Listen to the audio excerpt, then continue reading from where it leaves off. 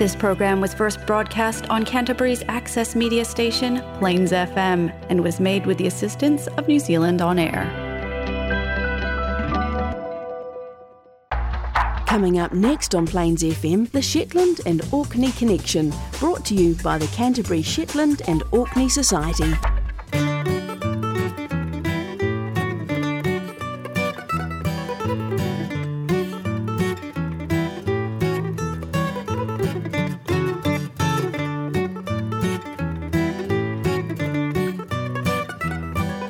Hornpipes played by Shetland band Homebrew signal 8:30pm the last Monday each month for the Shetland and Orkney Connection, produced by the Canterbury Shetland and Orkney Society and broadcast on Plains FM 96.9, either directly in Canterbury or streaming live globally on broadband, or available for 3 months after the broadcast via podcast on the website www.plainsfm.org.nz.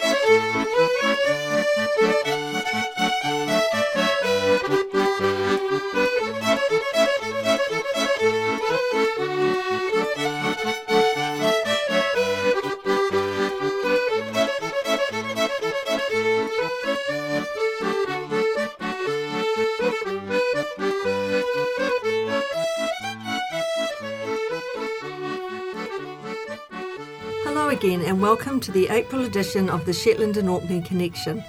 It's presented by the Canterbury Shetland and Orkney Society and promoted by community radio Plains FM 96.9. The program is broadcast at 8:30pm on the last Monday of each month and is repeated on Monday 2 weeks later at noon. Today in New Zealand and Australia is Anzac Day. This is our anniversary day and was originally observed to honour members of the Australian and New Zealand Army Corps who served in Gallipoli. All the Anzacs were volunteers, and the area where they fought has been renamed Anzac Cove. 14,000 New Zealanders and 50,000 Australians served in the Gallipoli campaign, and almost 3,000 Kiwis and nearly 9,000 Aussies were killed in the 8 months of the campaign.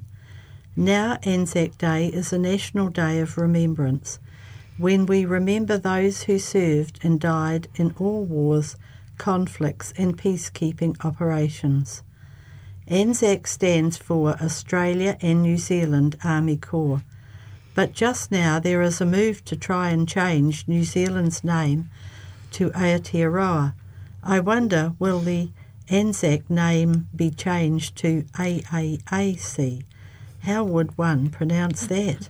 It's a bit strange, isn't it? Mm. Perhaps AAAC. Yeah. I think it will possibly stay still Anzac, yeah. Mm. Well, over 20 years ago, I used to subscribe to the Orcadian, and now I have quite a few banana boxes full of old papers sitting in the garage. I have at last decided it's time to get rid of them, so I have been having a look through them all again before they go in the bin. I have come across some interesting articles, but one thing I have noticed, which I found rather sad, was that every week there was mention of something that had been vandalised. What sort of people are they that can do these things? You know, your mind boggles, doesn't it? Mm. I have picked out a few pieces from these old papers that I thought might be of interest and may bring back some memories. From the Orcadian, June 1999. TV licensing officers were in Orkney last week equipped with the latest in portable detection equipment in an effort to tighten the net around licence evaders. On their last visit, 43 evaders were caught. Licence evasion has always been a foolish risk, Evaders risk a hefty fine and a visit to the district court. I don't know if you still need a TV licence in the UK, but in New Zealand we haven't needed a TV licence for many years. Yeah, and I was thinking about that too, and I thought, why did we pay a licence? You know, it just seems such a stupid thing these days, doesn't it? I don't know, but I remember my dad saying, quick, turn off the TV because they're checking. So I don't know whether they still need one in the UK, but I'm glad we don't have it. It's just one less worry, isn't it? Well, there's a good film on at the moment called The Duke with Jim Broadbent and Helen Mirren, and the old fellow in it is against TV licensing, particularly for old age Ps. Oh. And it's a lot of fun, so it's worth going to. Is that at the movies? Yes. Yes, because after I'd done this article, that wee bit about the TV licensing, then the next paper I think it had that those over 75, the government would pay their licence. So I thought, the government, why didn't they just wipe it? Yes. Oh, before Netflix. Yeah.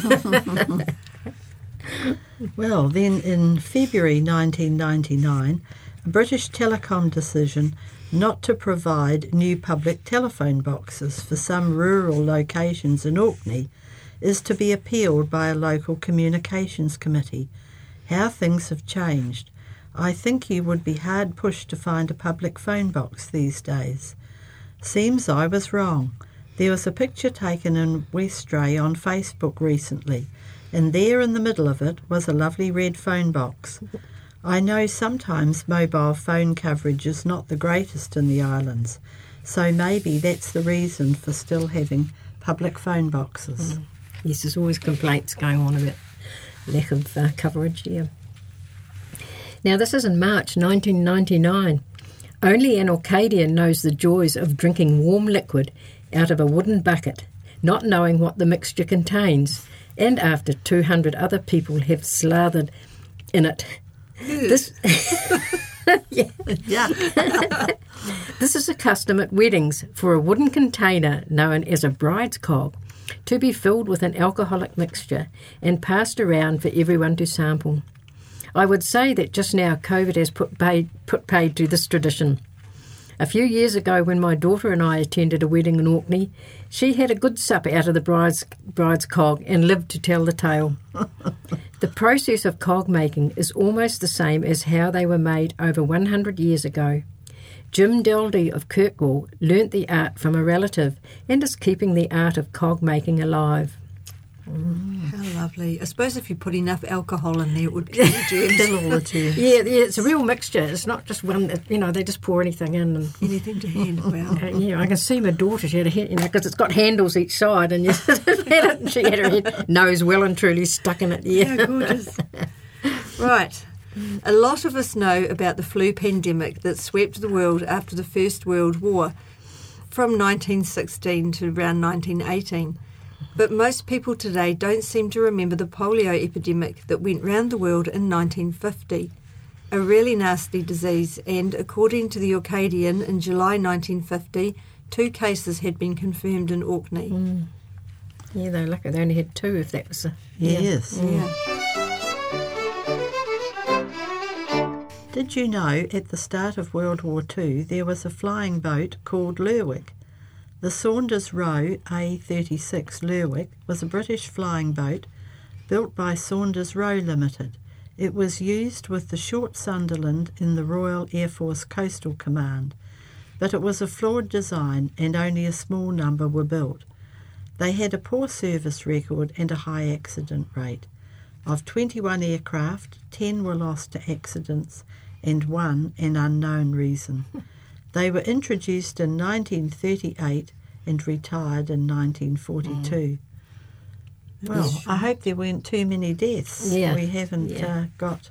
No, it didn't say, Yes. I see we can look forward to the return of a kind of flying boat around New Zealand's coastline shortly. Yes, saw that in the paper this morning. Yeah. Exciting. If you can go to Wellington for $60, there'll be a rush on it, won't it? Yeah, and in under an hour by just down hovering the above coast. the water. Yes. Oh, you get a good view up the coast there. It'd be nice, wouldn't it? As long as you're On a good day. no large waves. You do some fishing on the way, yeah.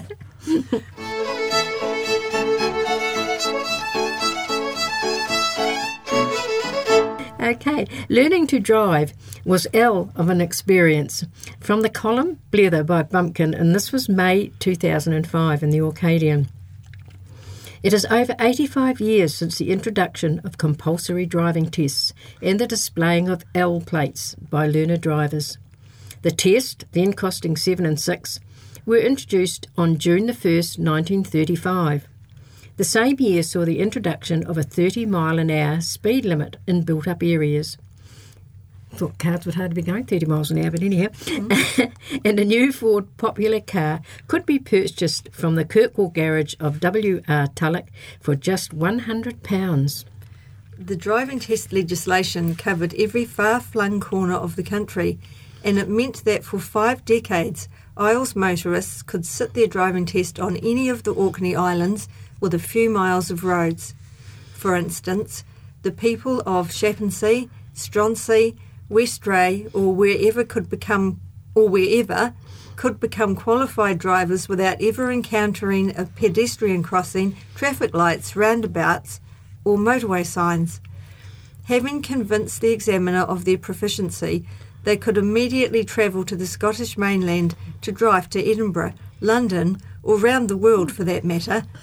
Obviously, the test wasn't representative of driving conditions in a city, but the examiner could check proficiency in hand signals, hill start, emergency stop, and 3-point turn. Tests were suspended during World War II. I'd say it'd be pretty similar in Shetland as well. Yes, I imagine. Yeah. Even before the war, there were anomalies. Neil Sinclair recalled a story of his father, Jock Sinclair, driving Orkney's Chief Constable, Colin Campbell, or his deputy, Garthorne Chain, in the island hire car, and having to confess that he had not yet got a driving licence because he was not old enough. You had to be 17 years old. On his 17th birthday, a driving licence arrived in the post from the Chief Constable. At the end of the 1970s, when driving tests in the outer islands ended, requiring motorists to visit Kirkwall for the test, the government of the day made the concession that Isles learner drivers could use their vehicles without being accompanied by a qualified driver. I can still remember the day I got my driver's licence. How about you girls? Yeah, I can. The very minute I turned 15. Oh, Back in those days, yes. It's a long time back. Yes. Oh no, Well, I was 20 and I was sitting it on the 1st of April here in Christchurch, and I decided that if, when we got back, and he said I hadn't passed, I'd say, oh, this is April Fool's Day. You're just having me on. But I had passed. Oh, yeah. No, I was in Kuau, which is in North Otago, and I just sort of drove out to the little town, up a road, went up a slight hill, did a stop-start, then did a 3-point turn, drove back and got my licence. That was it. Yeah. You might as well have been in Orkney. Yeah. I wonder if we'd pass the test if we sat it now. Right. Well, I have sat another one because I had my heavy traffic licence and I had to sit one to drive that, and that was a bit nerve-wracking because it was on a big truck. Yeah. And it wasn't the truck that I'd been driving, it was another one, so that was a bit hair-raising. But the guy was very good, and I did get it, so yeah.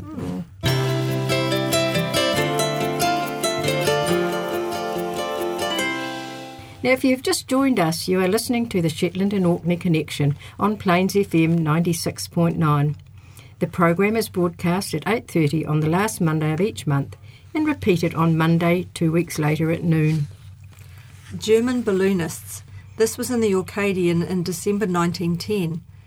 Until the beginning of December 1910, no visitor had ever arrived in Orkney other than by boat. This all changed on the 4th of December 1910, which went down in history as the day that men first arrived in the country by air. This distinction went to 2 German balloon enthusiasts. They had been blown to Orkney from Germany by a strong easterly gale, and it was estimated the balloon had travelled 1,500 miles. 3 men had begun the trip, clambering into the balloon's wicker basket for a 24-hour ascent over the German city of Munich, and I'm assuming that 3 men clambered out at the other end. No, they didn't actually. No. Oh. The story goes on. Okay. Yeah. At first, all went well, but then the wind increased. The balloonists decided to descend to ascertain their position. They got a glimpse of a coastline, but then the basket struck the sea with a glancing blow, with a large wave apparently sweeping away one of the men, Herr Metzger, who was never seen again. According to the story of the 2 survivors, the balloon rose again and drifted all day, with attempts failing to alert passing ships below. Yes, I don't know what the passing ships would do, but anyhow. No. Yeah. Long after dark, they observed lights and the balloon was deflated to attempt a landing. The basket again struck the sea and bounced back into the air. At last, however, certain that they were over land, Herr Dessler pulled the emergency rope to release the last gas. The balloon was still travelling at some speed and a wire fence and stone dyke were torn down as the basket careered along. Eventually it settled near Park Cottage in St Ola, and the men stumbled to safety. At first they thought they were in Sweden, but when they pushed on the doorbell, they realised they were in Britain. It was 10 p.m. when Mr. George Leonard opened his door and found 2 strangers in a state of collapse. "Are we in England? We have come in a balloon," was their explanation.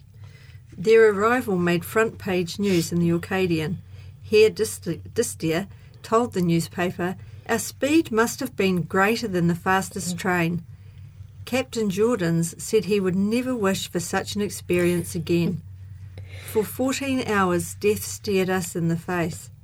The Germans stayed in Orkney for 3 days to recover, then went south on the mail steamer. They could claim to be the first men to fly to Orkney. It would have caused quite a stir, I would think. Yes. Good thing it wasn't during the war. Yeah. It started 4 years later. Indeed. Yes.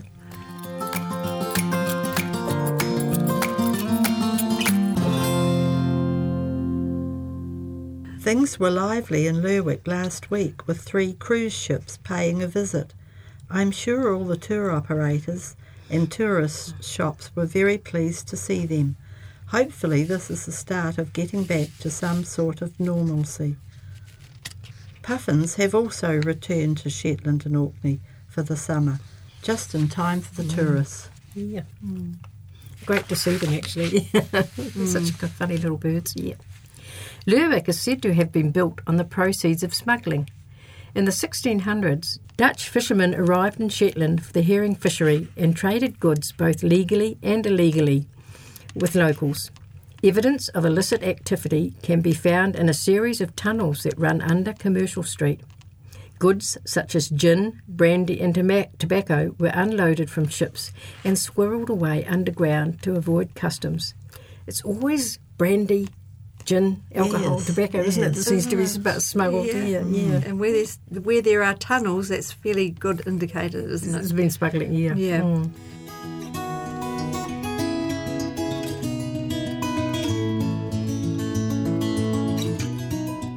Shetlanders with the Hudsons Bay Company, written by Lawton Johnston.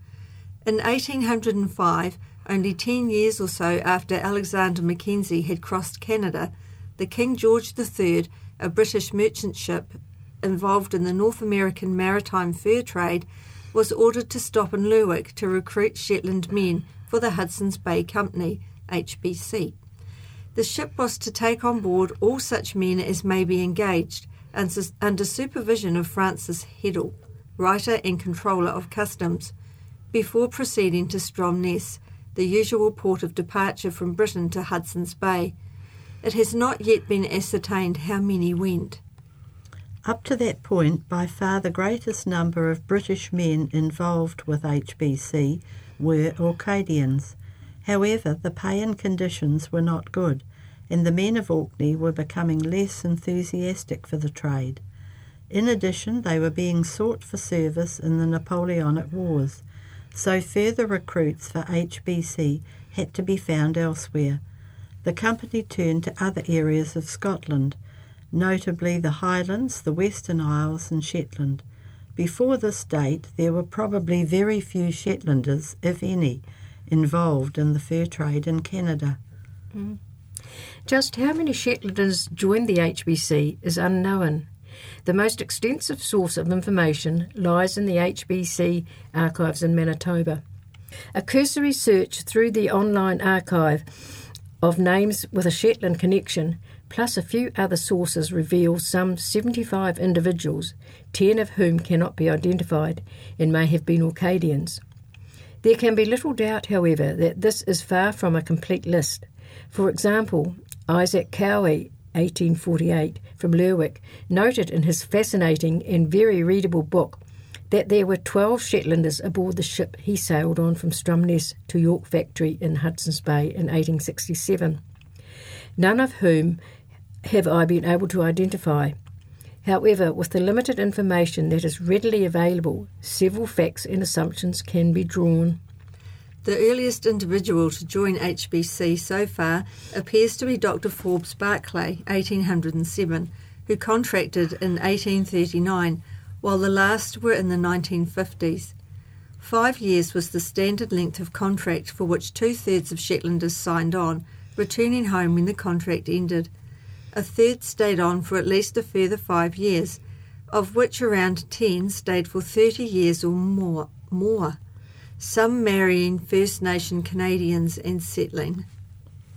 Most contracts were from 1840s to the 1870s, with just a few individuals contracting sporadically after that. During the busiest time, the taking up of contracts was not evenly spread over the years, and there appears to have been peaks around 1850, 25 men, 1861, 8 men, and 1870, 8 men. Perhaps there were recruitment drives or some event that sent men looking for employment.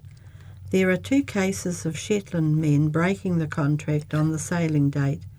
In 1849, Robert Sanderson, 1819, reneged after receiving an advance of £5 to buy clothing. In the second half of the 19th century, most Shetlanders probably signed on through Dr. John Cowie, 1813, the agent in Lerwick and father of Isaac Cowie.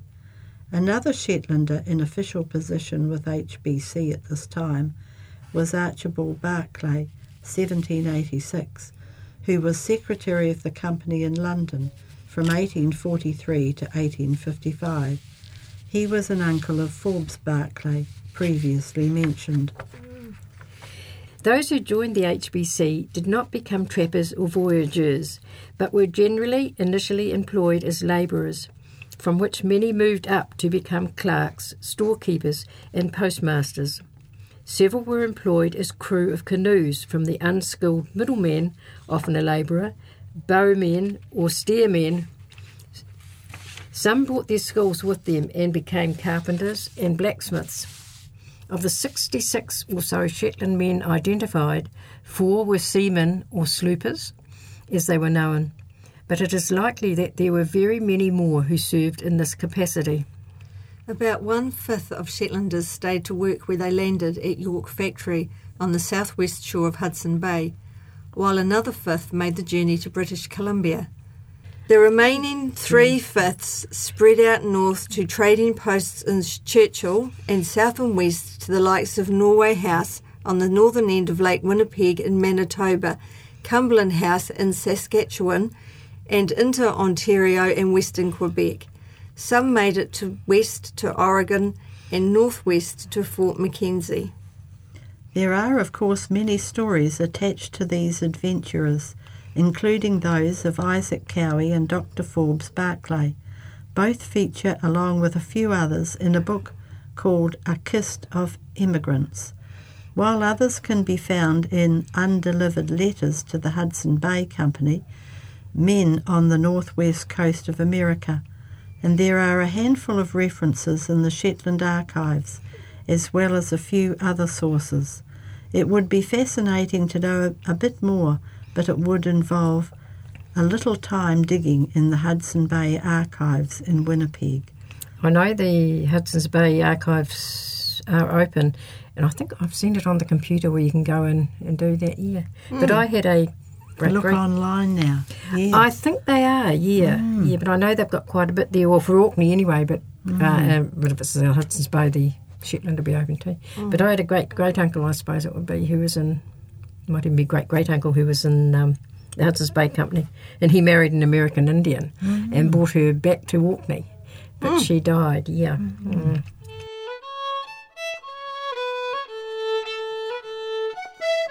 So far, Helen, Jan, myself and our partners have managed to avoid the COVID virus. Don't know if it's by good luck or good management. It still pays to be careful and keep wearing a mask. And I know they are a nuisance, but they are for your own protection. If you have had the virus, we hope you made a good recovery with few side effects. Well, once again, our time is up. Our music is from the Selkie CD, Gone with the Wind. Oh, sorry, Gone with the Flow. Gosh, can't read my own writing. Until next month, keep safe. Cheerio. Bye for now. Keep safe.